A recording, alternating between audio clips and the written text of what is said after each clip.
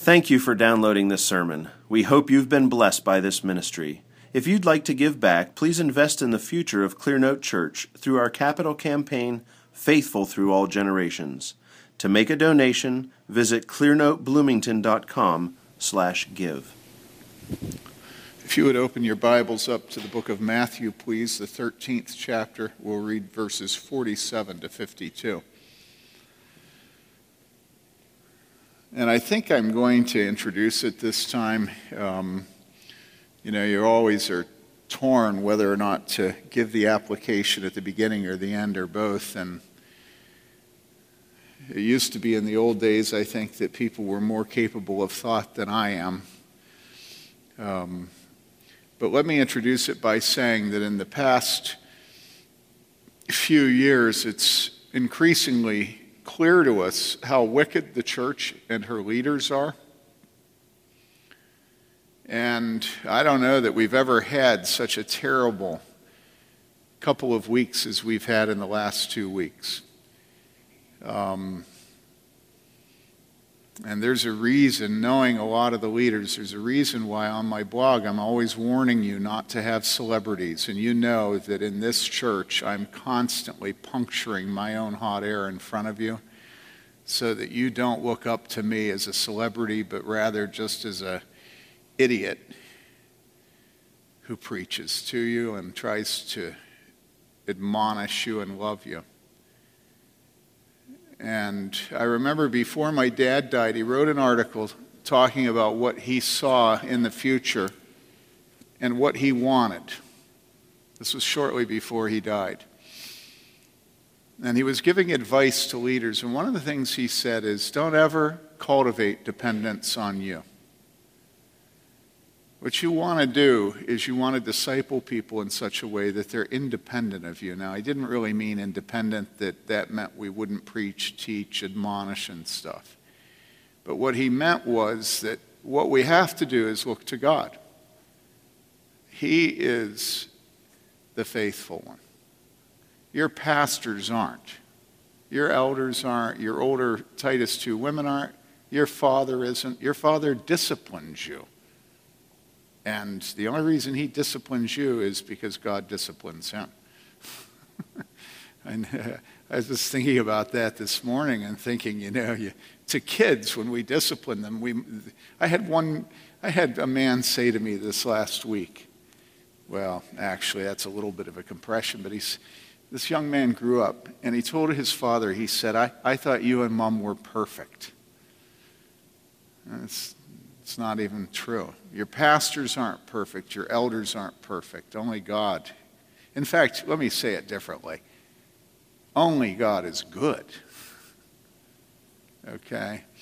And so every time your parents admonish you and correct you and discipline you, and we do this constantly as a church, the elders do this to older men, you just don't see it, but we get disciplined by each other. My wife disciplined me this morning. I don't know why she was up early in the morning, but she gave me a piece of her mind. I've been thinking about it ever since. Painful.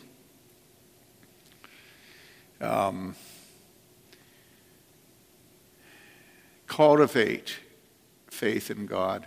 Don't cultivate faith in anybody that writes, any books that are written, any conferences, any table talk magazines. God is good, and we are servants of his, and servants of his all through Scripture are just constantly. The Apostle Paul says he puts no confidence in the flesh. Why should we? Right?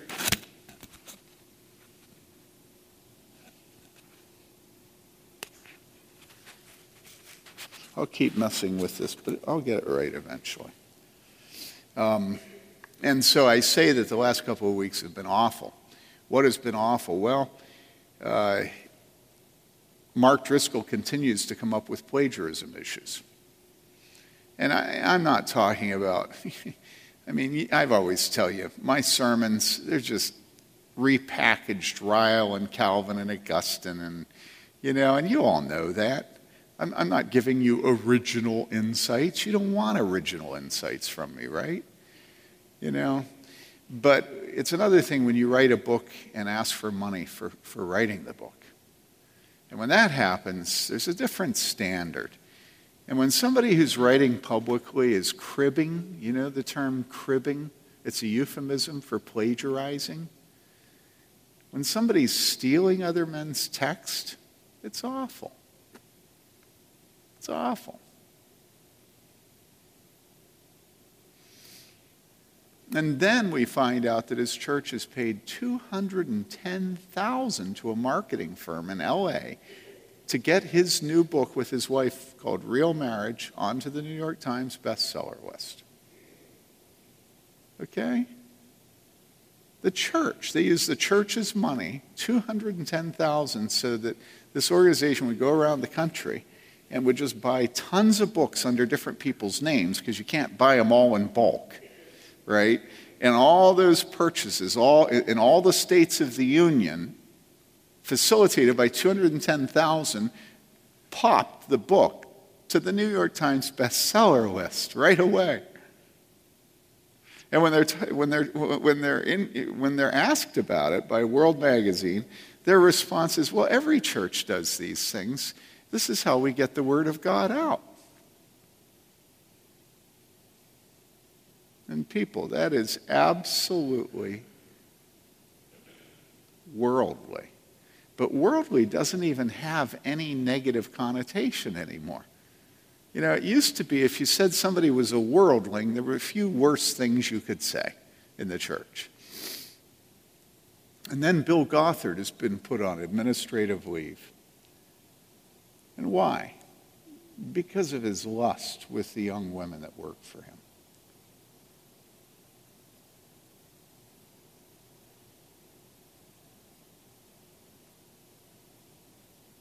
And I could keep going on. The elders right now are working on a case that is just awful. And you just see the leaders failing all around you. And you ask yourself, is it all fake? If this is the church, and we know what the world is, right? We know what the world is. If this is the church, now, with that question in our minds, let's go and read the Word of God, okay? This is the word of the Lord, and it is eternally true. Again, this is Jesus teaching. The kingdom of heaven is like a dragnet cast into the sea and gathering fish of every kind. And when it was filled, they drew it up on the beach, and they sat down and gathered the good fish into containers, but the bad they threw away. So it will be at the end of the age. The angels will come forth and take out the wicked from among the righteous, and will throw them into the furnace of fire. In that place there will be weeping and gnashing of teeth. Have you understood all these things? They said to him, yes. And Jesus said to them, therefore, every scribe who has become a disciple of the kingdom of heaven is like a head of a household who brings out of his treasure things new and old. This is the word of the Lord. Now, this is one of a series of parables concerning the kingdom of heaven. If you have a Bible, you can open to Matthew 13, and you will see that you have the parable of the sower and the seeds. Then you have the parable of the mustard seed. You have the parable of the tares among the wheat. That's where they go out and sow seed, and weeds are growing in among the seed. Then you have the leaven. Then you have the tares explained. Then you have a hidden treasure, the costly pearl, and then the dragnet. And so, again and again, we're dealing here with the kingdom of God, the kingdom of heaven. Now, today, we don't really have any understanding of the word kingdom. Because we don't have any understanding of the word king. We don't have any understanding of the word Lord. Because if there's one thing to be said about America, it's that we are very democratic. I never knew what the word democratic meant until one day when I worked on this estate.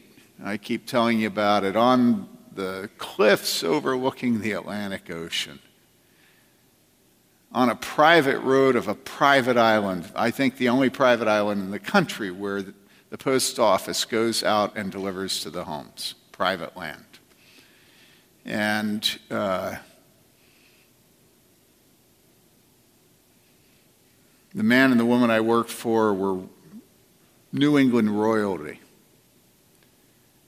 One of the jobs I did was to clean the china, a whole wall of china in the dining room that was given by George Washington to, I believe it was Alexander Hamilton, but I might be wrong about that, but it was to one of the lady of the house's ancestors. So she had all this china that George Washington had given to one of her ancestors. And there were 5 alarm systems. There were panic buttons behind curtains. There were ultraviolet rays from, there were magnetic strips. There were heat detectors, smoke detectors,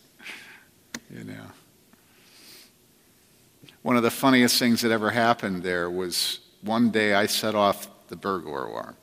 So the police came out onto the island, and it wasn't an island, it was a peninsula, but they came up to the front door, and the front door is just this huge piece of glass with huge pieces of glass on either side. And I had set the alarm off coming in the back door. And so when the police rang the doorbell, there's police officers outside the door. Well, of course, if you have glass on the front door, what do you have? You have a deadbolt that only works with a key inside and outside. Well, the key was sitting in the huge stone pillar behind the police, so I'm there at the door. I can't open the door to them, and I'm telling them, turn around, go over, reach up there, I have to tell the police to go get the key and come and unlock the door so the burglar can talk to them, It was hilarious.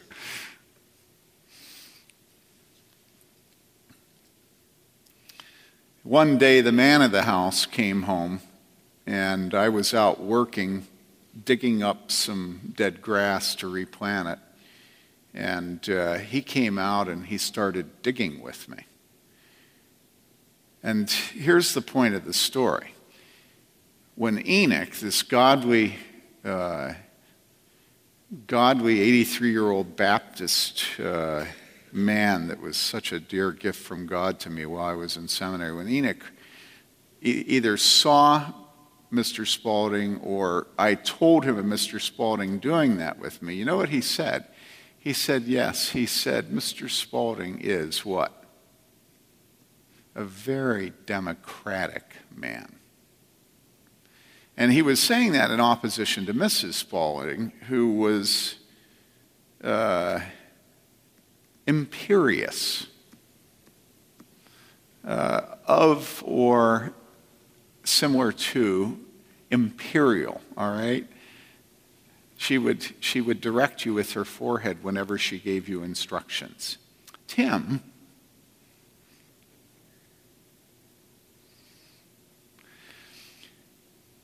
and so in America, we absolutely despise our betters. That's deep in the core of our existence. Nobody's better than me. Nobody has the right to tell me what to do. I remember when Prince Charles came to Chicago, and the newspapers were just filled with op-eds. We don't have royalty. And then they all went out to Oak Brook to watch the polo match. And so America's democratic. What that really means is America despises authority and refuses to acknowledge that there are stations in life that God has given us, and that it is godliness to be content with the stations that God has given us in life. Now, think about this, people. What are stations? Well, rich, poor, educated, uneducated, having a facility mentally as opposed to having a facility with our hands, being a musician or being tune dead, all through our lives, by birth, we are given stations. We're white, black, brown, yellow. If we're black, I found out last night, we don't get wrinkles, and I was resentful when I found that out. You know, I don't see why white should get wrinkles. Why doesn't Dwayne get wrinkles, you know? But a black man last night told me that blacks don't crack.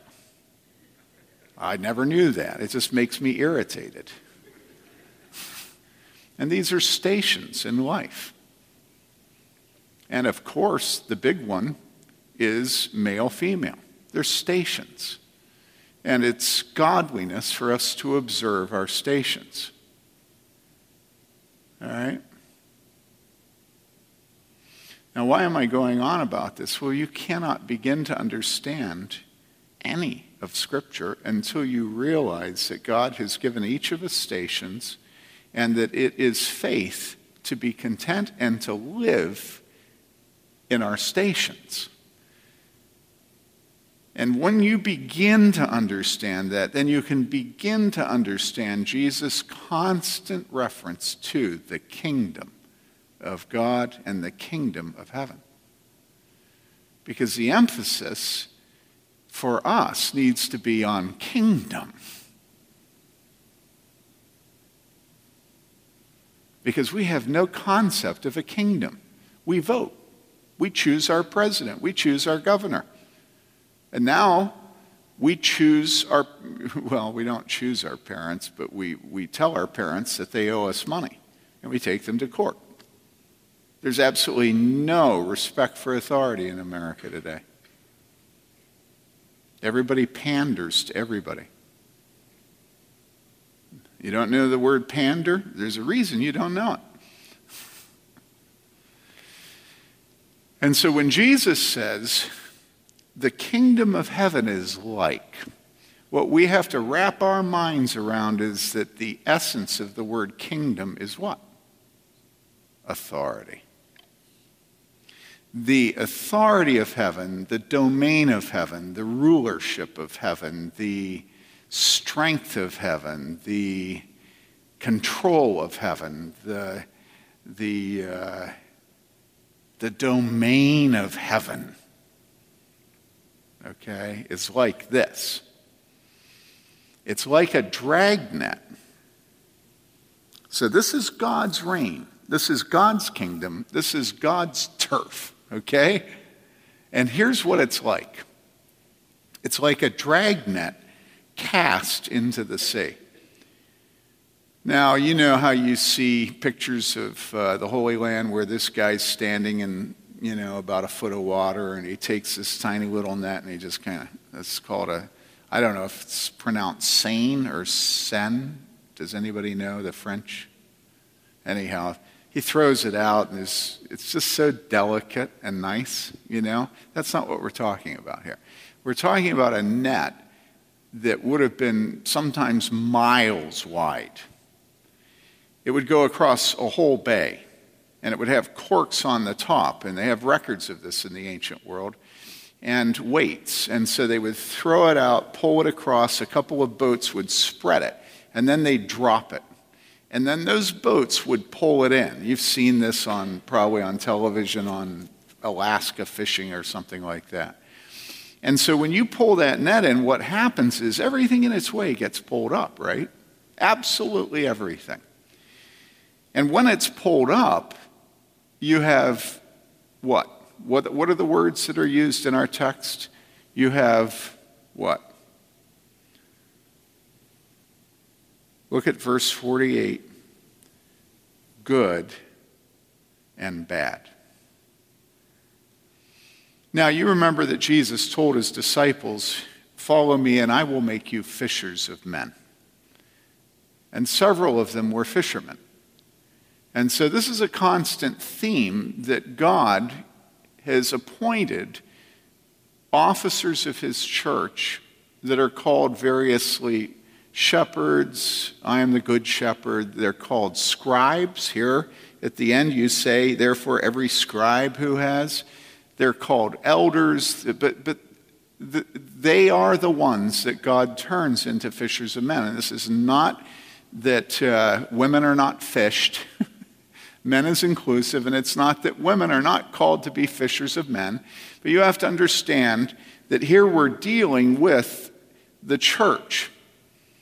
And the church is this net that's being dragged through the water, and it's catching all kinds of creatures in it, right? Just all kinds. When it was filled, they drew it up on the beach, and they sat down and gathered the good into containers, but the bad they threw away. The word fish is supplied each time. It's not in the original because everybody knew what they were dealing with when they were talking about the net. And so, this is not complicated. If you ever drive to New England, stop in Gloucester, go down to the waterfront. It stinks. It's filthy. And you'll have a picture of the life of a fisherman. It's nothing glamorous at all. And everybody knew about this fishing.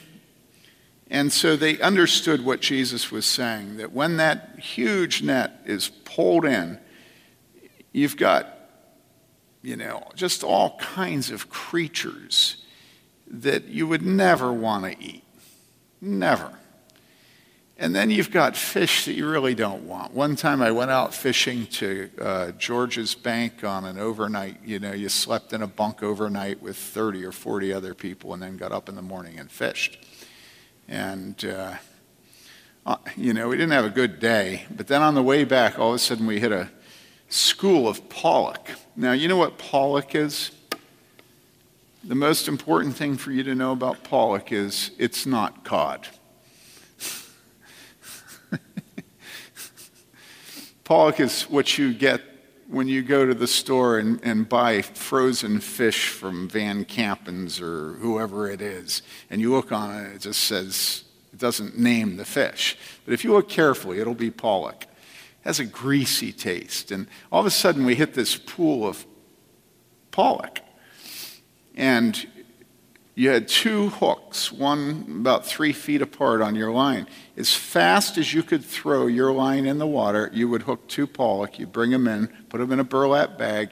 As fast as you could do it, you were filling burlap bags. But nobody was excited.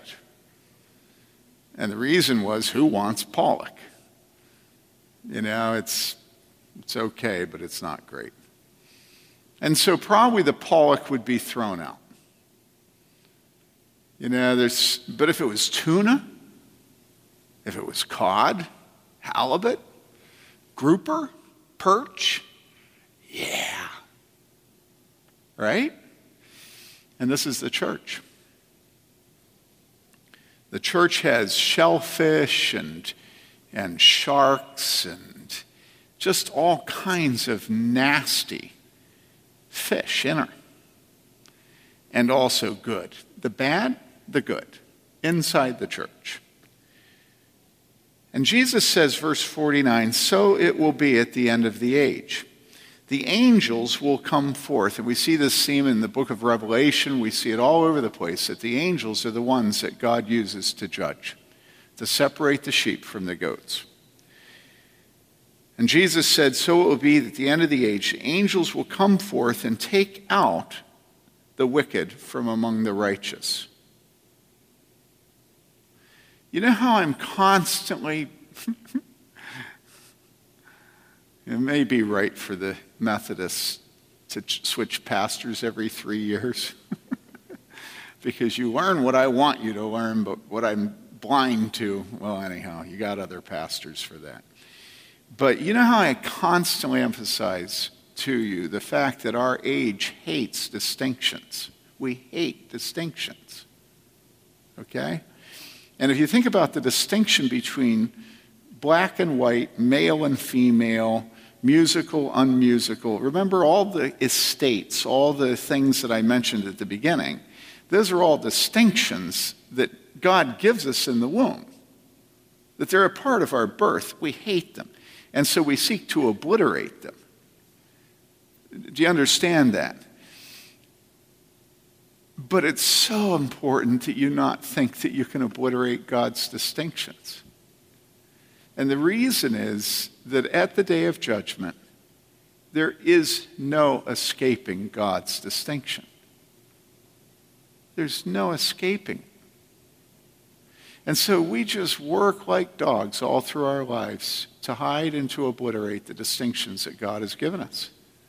This is just one of our most zealous tasks that we perform. And yet Jesus constantly teaches us the distinction is coming.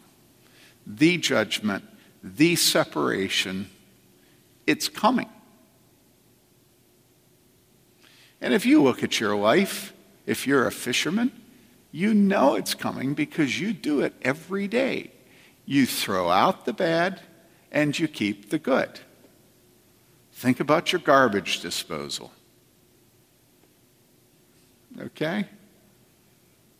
There's just distinctions everywhere, but we're so opposed to them. America thinks that every distinction God has made, we can obliterate. That's the real ethos of America. Okay?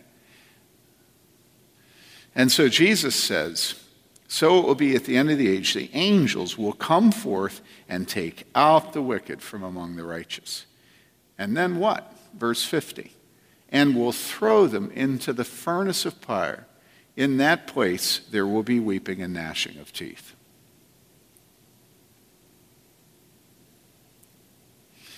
You know, it's very scandalous for Jesus to tell this parable. And why? Well, because this parable makes it very clear that in the church are people who will be in the place of weeping and gnashing of teeth. We all see that. If you don't believe it, go earlier in the chapter to the parable of the wheat and tares. It's just as clear there. And so if you think about the preaching of God's word, and you think, how many times do we preach in such a way that it calls men and women to examine themselves to see if they be in the faith?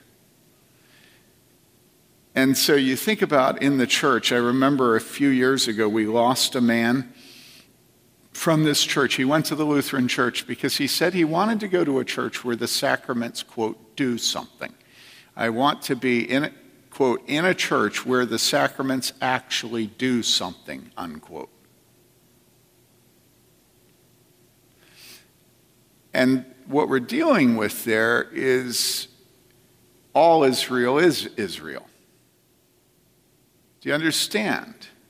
Remember how Paul says in Romans, the Apostle Paul, all Israel, what? Is not Israel. You remember that? Let me read it to you. Romans 9, 6 and 7. But it's not as though the word of God has failed, for they are not all Israel who are descended from Israel. Nor are they all children, because they are Abraham's descendants, but through Isaac your descendants will be named. And so you always have this scandal of the church containing both true Israel and false Israel. Always. This is the point of this parable. This is the point of the parable of the wheat and tares. Jesus is teaching us that the net, I will make you fishers of men. The net is, the gospel as it's preached, it's going to gather both the good and the bad. And Jesus thinks it's helpful for us to know this.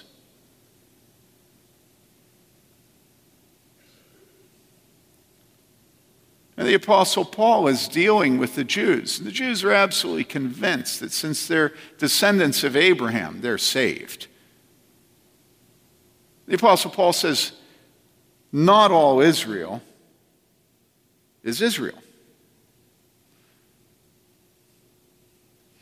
Let me read to you something that I just found utterly fascinating. Listen to this.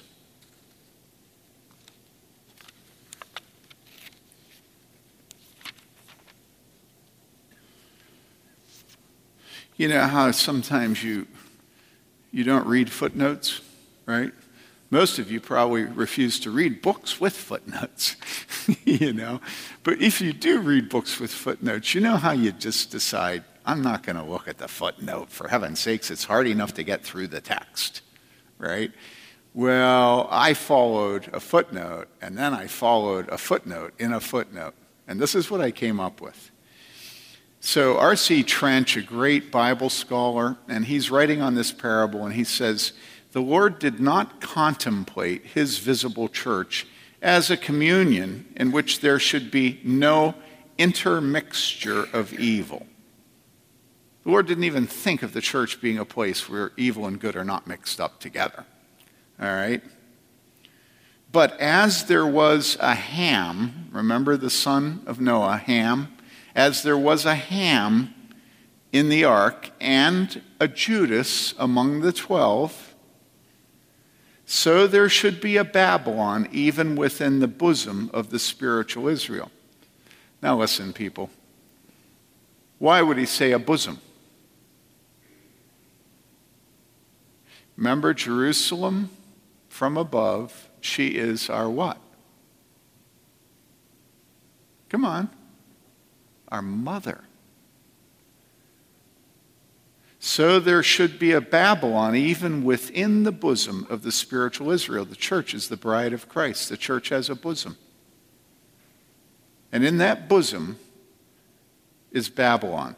He says, Esau shall contend with Jacob even in the church's womb.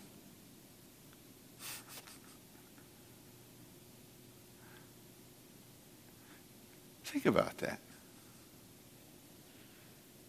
Esau contends with Jacob even in the church's womb. This fact does not justify self-willed departure from the fellowship of the church and impatient leaping over or breaking through the nets, as it is often called, but the Lord's separation is patiently to be waited for. Isn't that beautiful? And so then I followed a footnote. And here's the footnote. It's to what we call Psalm 127, but in his numbering, Augustine had it Psalm 126. There are different numbering systems for the Psalms. And you know that in Psalm 127, what does it say? It says, the fruit of the womb is his reward. And so Augustine is preaching, expositing this psalm, this statement.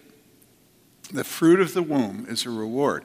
And Augustine says, but to whose womb is the psalm referring? And then he says, that of the church. That of the church. Rebekah was another type. You know what a type is? A type is something that points forward to something. And the thing it points forward to is the antitype. Okay?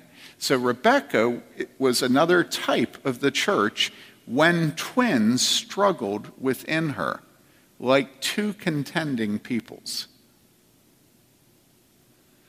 One mother held together within her body two brothers already at variance even before their birth.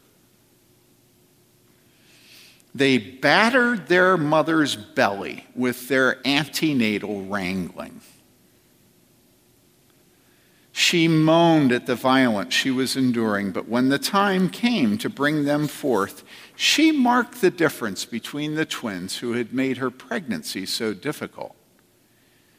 The same is true today, brothers and sisters, as long as the church's lot is to moan with pain, as long as she is in labor with her children, for within her are both good and bad people.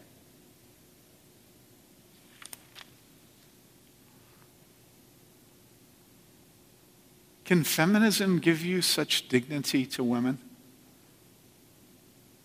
It just can't. You just think about how, until feminists came along, you'd talk about bosoms and wombs and being pregnant and nursing and all these things. And this was how we learned what the church is. You want to see tender language about femininity, go into Calvin's Institutes and read on the church. It's unbelievable. And so here we are, the church. And Jesus knows we're going to be scandalized by the bad and the good being mixed up together. And so he teaches this to prepare us for the fact that our elders and our pastors and our celebrities and the books and the authors and the radio programs and Rome, you talk about unfaithful Rome.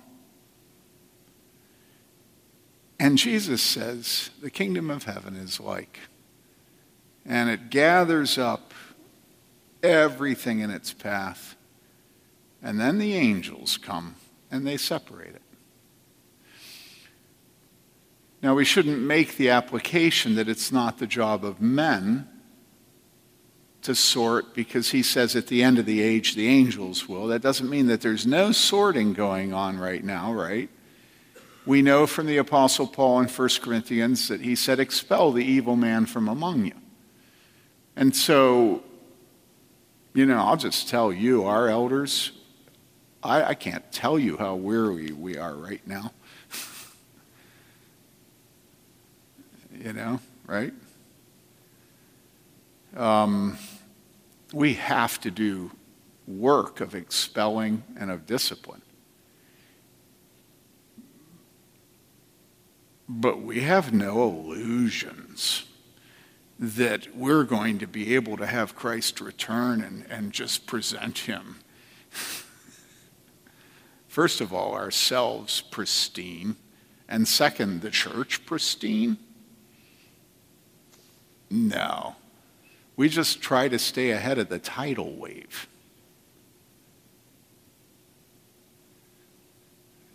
And that's how you live your Christian life. You see behind you this tidal wave of Satan's enticements and bangles and blandishments and seductions and the pride of life, and it's always looking like it's about, I grew up body surfing on the East Coast, and then I did it on the West Coast. One of these is not like the other. You jump to catch a wave on the West Coast, and what it does is it picks you up high and then slams you headfirst into the bottom of the ocean. It's like, whoa! And that's what it feels like with Satan. It feels like we're such a weak little body, and there's so much evil in ourselves and in our leaders. And Jesus says, the holy angels, they'll get it right.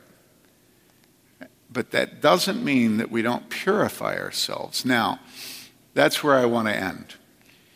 What is the application of this? Is it fatalism? It can't be fatalism, right? It can't be go to a church where the sacraments do something. Jesus doesn't say, well, you better be in the one true church of Rome or the sacraments won't do anything. I mean, think of the absurdity. You listen to EWTN because a lot of it is wonderful. But I mean, they're so blind to our Lord. They're just constantly teaching the sacraments and that you're saved with the sacraments. It oozes out of them at every level on that radio station. The sacraments mark you physically. And if the sacraments marking you physically was what you should depend upon for salvation, then somewhere Jesus or the Apostle Paul or somebody would have said, all Israel is Israel. And certainly in the womb of God's covenant daughter, Rachel, there would have been both saved. They're both children of the promise. They're both covenant children. The fact that your children are born to you doesn't make them Christians. The fact that you adopt them doesn't make them Christians. The fact that they're marked with the sacrament doesn't make them Christians. What makes them Christians? True living faith. That's it. And what is true living faith? True living faith is faith that produces fruit. And so Calvin, I'm sparing you reading Calvin to you. You know what Calvin says here? He says, this is to teach us to flee from evil and to do good. And you go, well, How's that an application of this? Well, it's an application because if both good and bad are in the church, then you must examine yourself and see if you are in the faith. And don't talk to me about the sacrament. Show me fruit. Show God fruit. Every branch that does not bear fruit, he casts into the fire, he says in John 15. And so you must bear fruit, because fruit is the fruit of true faith. And you say, well, if I don't have true faith, how can I bear fruit? And I say, this is a mystery. But give yourself to obeying God, to obeying your parents, to being content with the what did I call them? The stations in life that you've been given. And don't be scandalized. Don't think you're superior to the church, that you won't belong to a church until you find one that's worthy of you. That's awful. Imagine choosing to go your entire life without the bosom of the church, without the womb of the church, without the instruction and the discipline and the feeding and the cleaning of the church. Imagine a child looking at his mother and saying, you're ugly. And I think I'll go outside and wait for a pretty mother.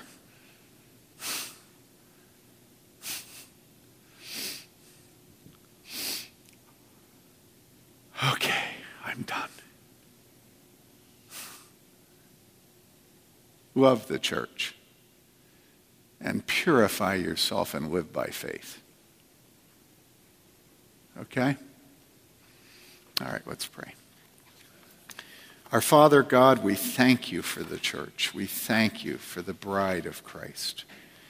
We thank you that she's glorious, and we thank you that the mixture of good and bad has not escaped your attention. And Father, we pray that in contradiction to this parable, that every one of us might be good. Produce fruit in us, Father, by your Holy Spirit, we pray. In Jesus' name, amen.